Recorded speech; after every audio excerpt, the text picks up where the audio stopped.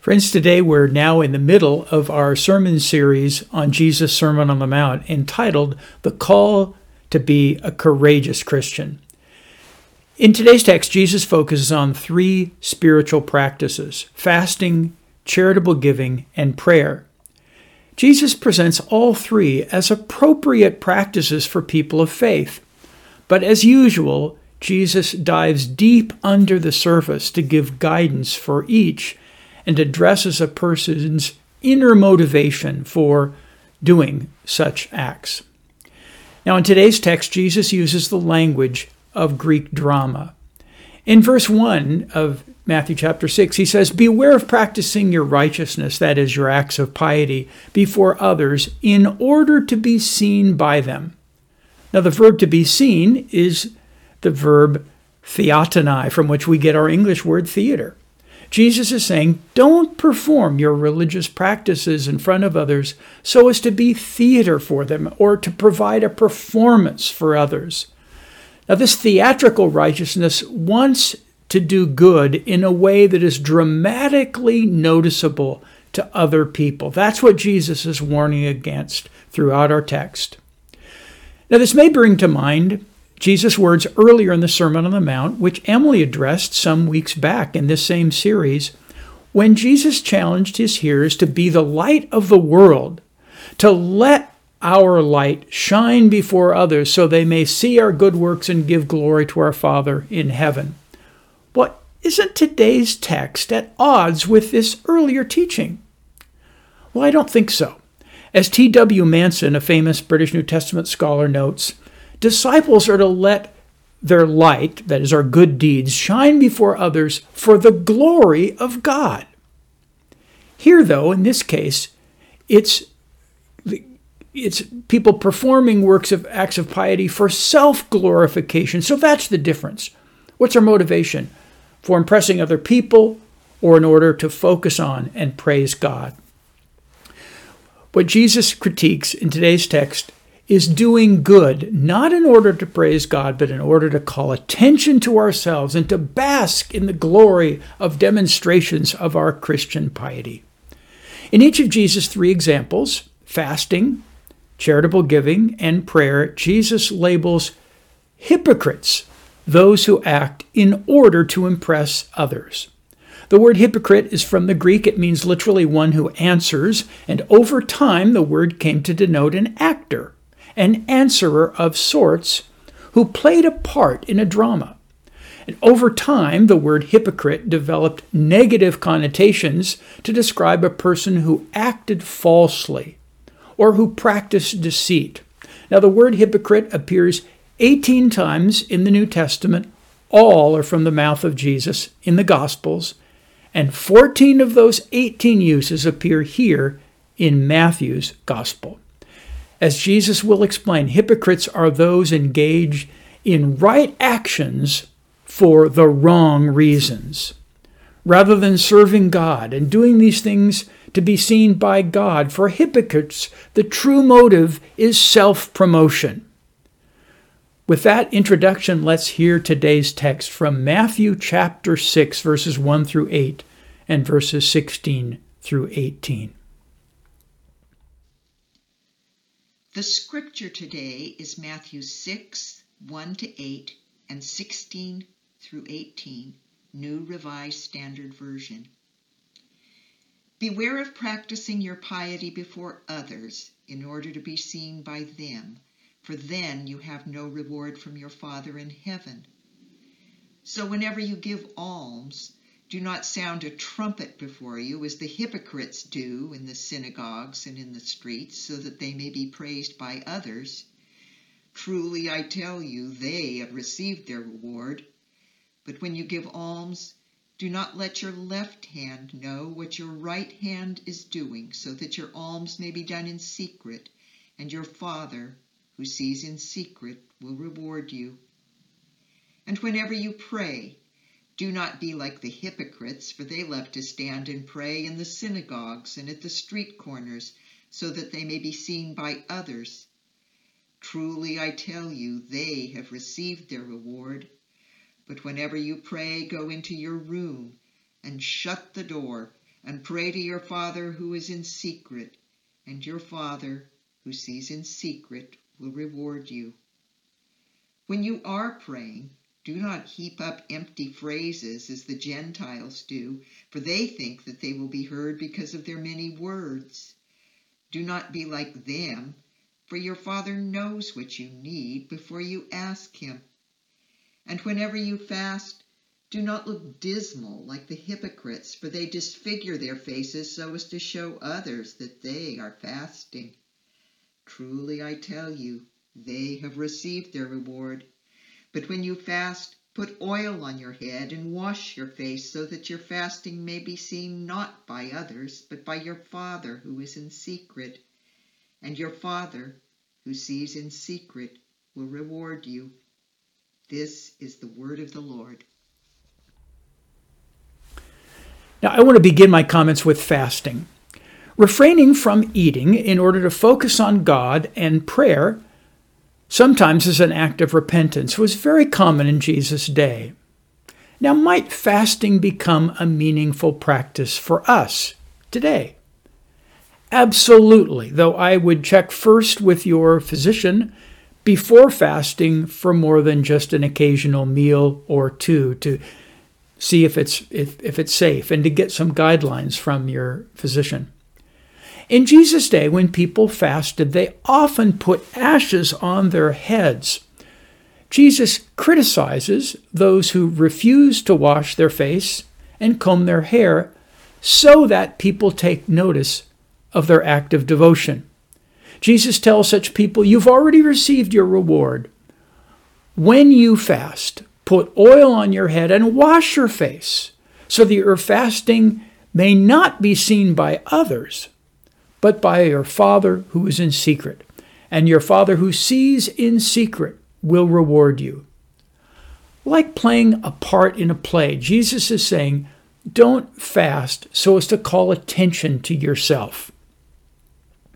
With fasting, as with charitable giving and prayer, Jesus speaks about losing our reward from God when we engage in these spiritual practices for the purpose of impressing others. Now, wait a minute. Isn't salvation an undeserved gift which we receive by faith, not something we achieve? What then does Jesus mean by losing our reward? Now, according to Jesus, at the end of time, although salvation is a gift, not an achievement, God will still repay us according to what we have done.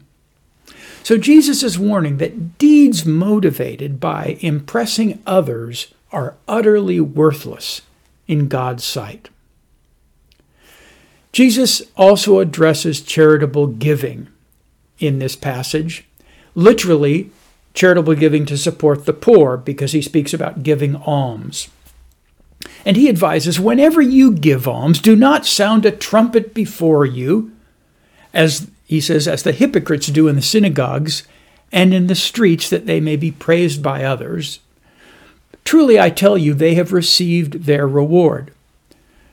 And as in the case of those fasting, not as an offering to God, but as a way to blow your own horn, to impress others, so also those who give to the needy in order to receive notoriety and recognition by other people have already received their reward and been paid in full. For hypocrites, in other words, Jesus is describing charitable giving as a business transaction. You give a certain amount of money in order to receive a certain amount of public admiration. The problem is God isn't impressed. Instead, Jesus advises, when you give alms, do not let your left hand know what your right is doing, so your alms may be done in secret, and your Father who sees in secret will reward you. I was once a member of the Rotary Club in Watsonville when I served the Presbyterian Church there, the United Presbyterian Church, and enjoyed that involvement with Rotary very, very much. But one thing made me wince. On Rotary Foundation Day, large donations in the thousands, sometimes in the tens of thousands, were announced to publicly recognize the Rotarians who were the most generous givers. Now, Jesus lampoons that motivation. Now, Rotary International is a wonderful organization. Its motto, service above self, is profoundly reflective of Christian values. But praising generous givers by name publicly isn't. Now finally, and I want to focus most of my attention here today, Jesus teaches about prayer. He continues this theme that acts of piety should be offered to God out of sight of others for the sole purpose of drawing near to God, not of impressing other people. Now it's important to realize that first century Jews usually prayed out loud, even probably if they were alone.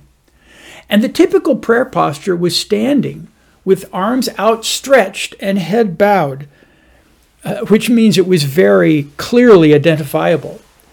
Jesus advises us to go into our room, into our closet, and shut the door and pray to your Father who's in secret. And our Father who sees in secret will reward us. Now, I found personally Jesus' counsel about finding a private space for prayer to be very practical and helpful advice so that I can concentrate and stay focused when I pray. Jesus warns, don't be like the hypocrites. They love to stand and pray in the synagogues and at the street corners so they may be seen by others. Now, in one of Jesus' parables, not here in Matthew's gospel, but in the neighboring gospel of Luke, he paints a picture of the kind of person who prays, gives, and fasts in order to impress other people. It's found in Luke chapter 18, verses 9 to 14. And the story goes that a Pharisee and a tax collector went up to the temple to pray in Jerusalem.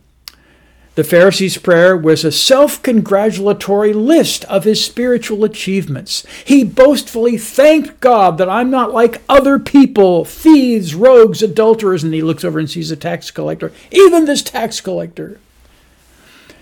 I fast twice a week. I give a tithe of all of my income. That was his prayer. By contrast, the tax collector, who was indeed a thief and a rogue, approached God with penitence and humility. He wouldn't even look heavenward, but beat his breast to express his penitence, and he prayed simply, God, be merciful to me, a sinner. And the purpose of the parable, Jesus announces at its end, it was the sinful tax collector and not the self-righteous Pharisee who returned home that day in right relationship with God. A good warning to everyone. Well, after warning about using prayer as a means of impressing other people, Jesus offers some additional teaching about how not to pray initially. He said, when you're praying, do not heap up empty phrases as the Gentiles do. They think they will be heard because of their many words. Here, Jesus' rule about prayer is longer isn't necessarily better. After all, Jesus' model prayer, which Emily will preach on next Sunday, is very brief. It just takes about 30 seconds to recite. First century Greco-Roman religion prompted a chaotic excess of words and ritual. And many Romans and Greeks, in fact, were attracted to Judaism because of its absence of excessive words and rituals. Now, prayers in the Old Testament, in the Hebrew Bible, were usually simple and straightforward. But in order to get a hearing with the pagan gods, when Greeks and Romans prayed to their whole pantheon of deities, prayers were lengthy because they believed gods had little desire to listen to worshipers and that their gods only began to listen after a lengthy prayer. By contrast, Jesus is teaching that lengthy prayers aren't required in order to get God to listen. Jesus teaches both here and later in the same Sermon on the Mount that God desires an intimate relationship with each of us through prayer, that God is eager to listen and eager to respond to our requests. Some people think that Jesus' teaching here, commending prayers that are fairly brief, contradicts the teaching of the Apostle Paul, that we should, as he tells the Christians in Thessalonica, to pray without ceasing. But friends, I don't think there's a contradiction at all. Long prayers are fine if that's what it takes to express what we need. But we needn't make a simple prayer complicated or longer either. Jesus mentions a final danger about prayer is that they needn't be lengthy because, quote, your Father knows what you need before you ask him. In that connection, I like the story of the woman whose husband came home after a night of drinking with his friends at a local bar. He was quite inebriated, so his wife helped get him upstairs to their bedroom, undressed him, and tucked him into bed. And then she asked John, do you want me to pray for you tonight? And he nodded yes, and so she began to pray aloud. Dear Lord, I pray for my dear husband John, who lies here before you drunk. Before she could continue, her husband interrupted. Honey, don't tell God I'm drunk. Just say I'm sick. Good luck with that. God already knows. Since God already knows our needs already, we don't need to go into excruciating detail when we pray. But we still need to pray in order to build that trusting, intimate relationship with God and to keep God in Christ at the center of our lives. Close relationships, which we value, require time and attention, as does our relationship with God. In summary, Presbyterian scripture scholar Dale Bruner quotes the German Protestant reformer Martin Luther, who, reflecting on Jesus' teaching about prayer here in the Sermon on the Mount, writes that our prayer should be brief, intense, and frequent. And friends, I think that's a good guide and a good summary of what Jesus is teaching in this particular place. Now, what has Jesus taught us today about the spiritual practices of fasting, charitable giving, and prayer? That those acts of piety need to be motivated by our love and devotion to the triune God, not in order to impress other people. And in terms of prayer specifically, our prayers needn't be lengthy because God already knows our needs and eagerly waits to hear from us. So may the triune God guide our spiritual practices, fasting, charitable giving, and prayer, and also our motives for engaging in them. Amen.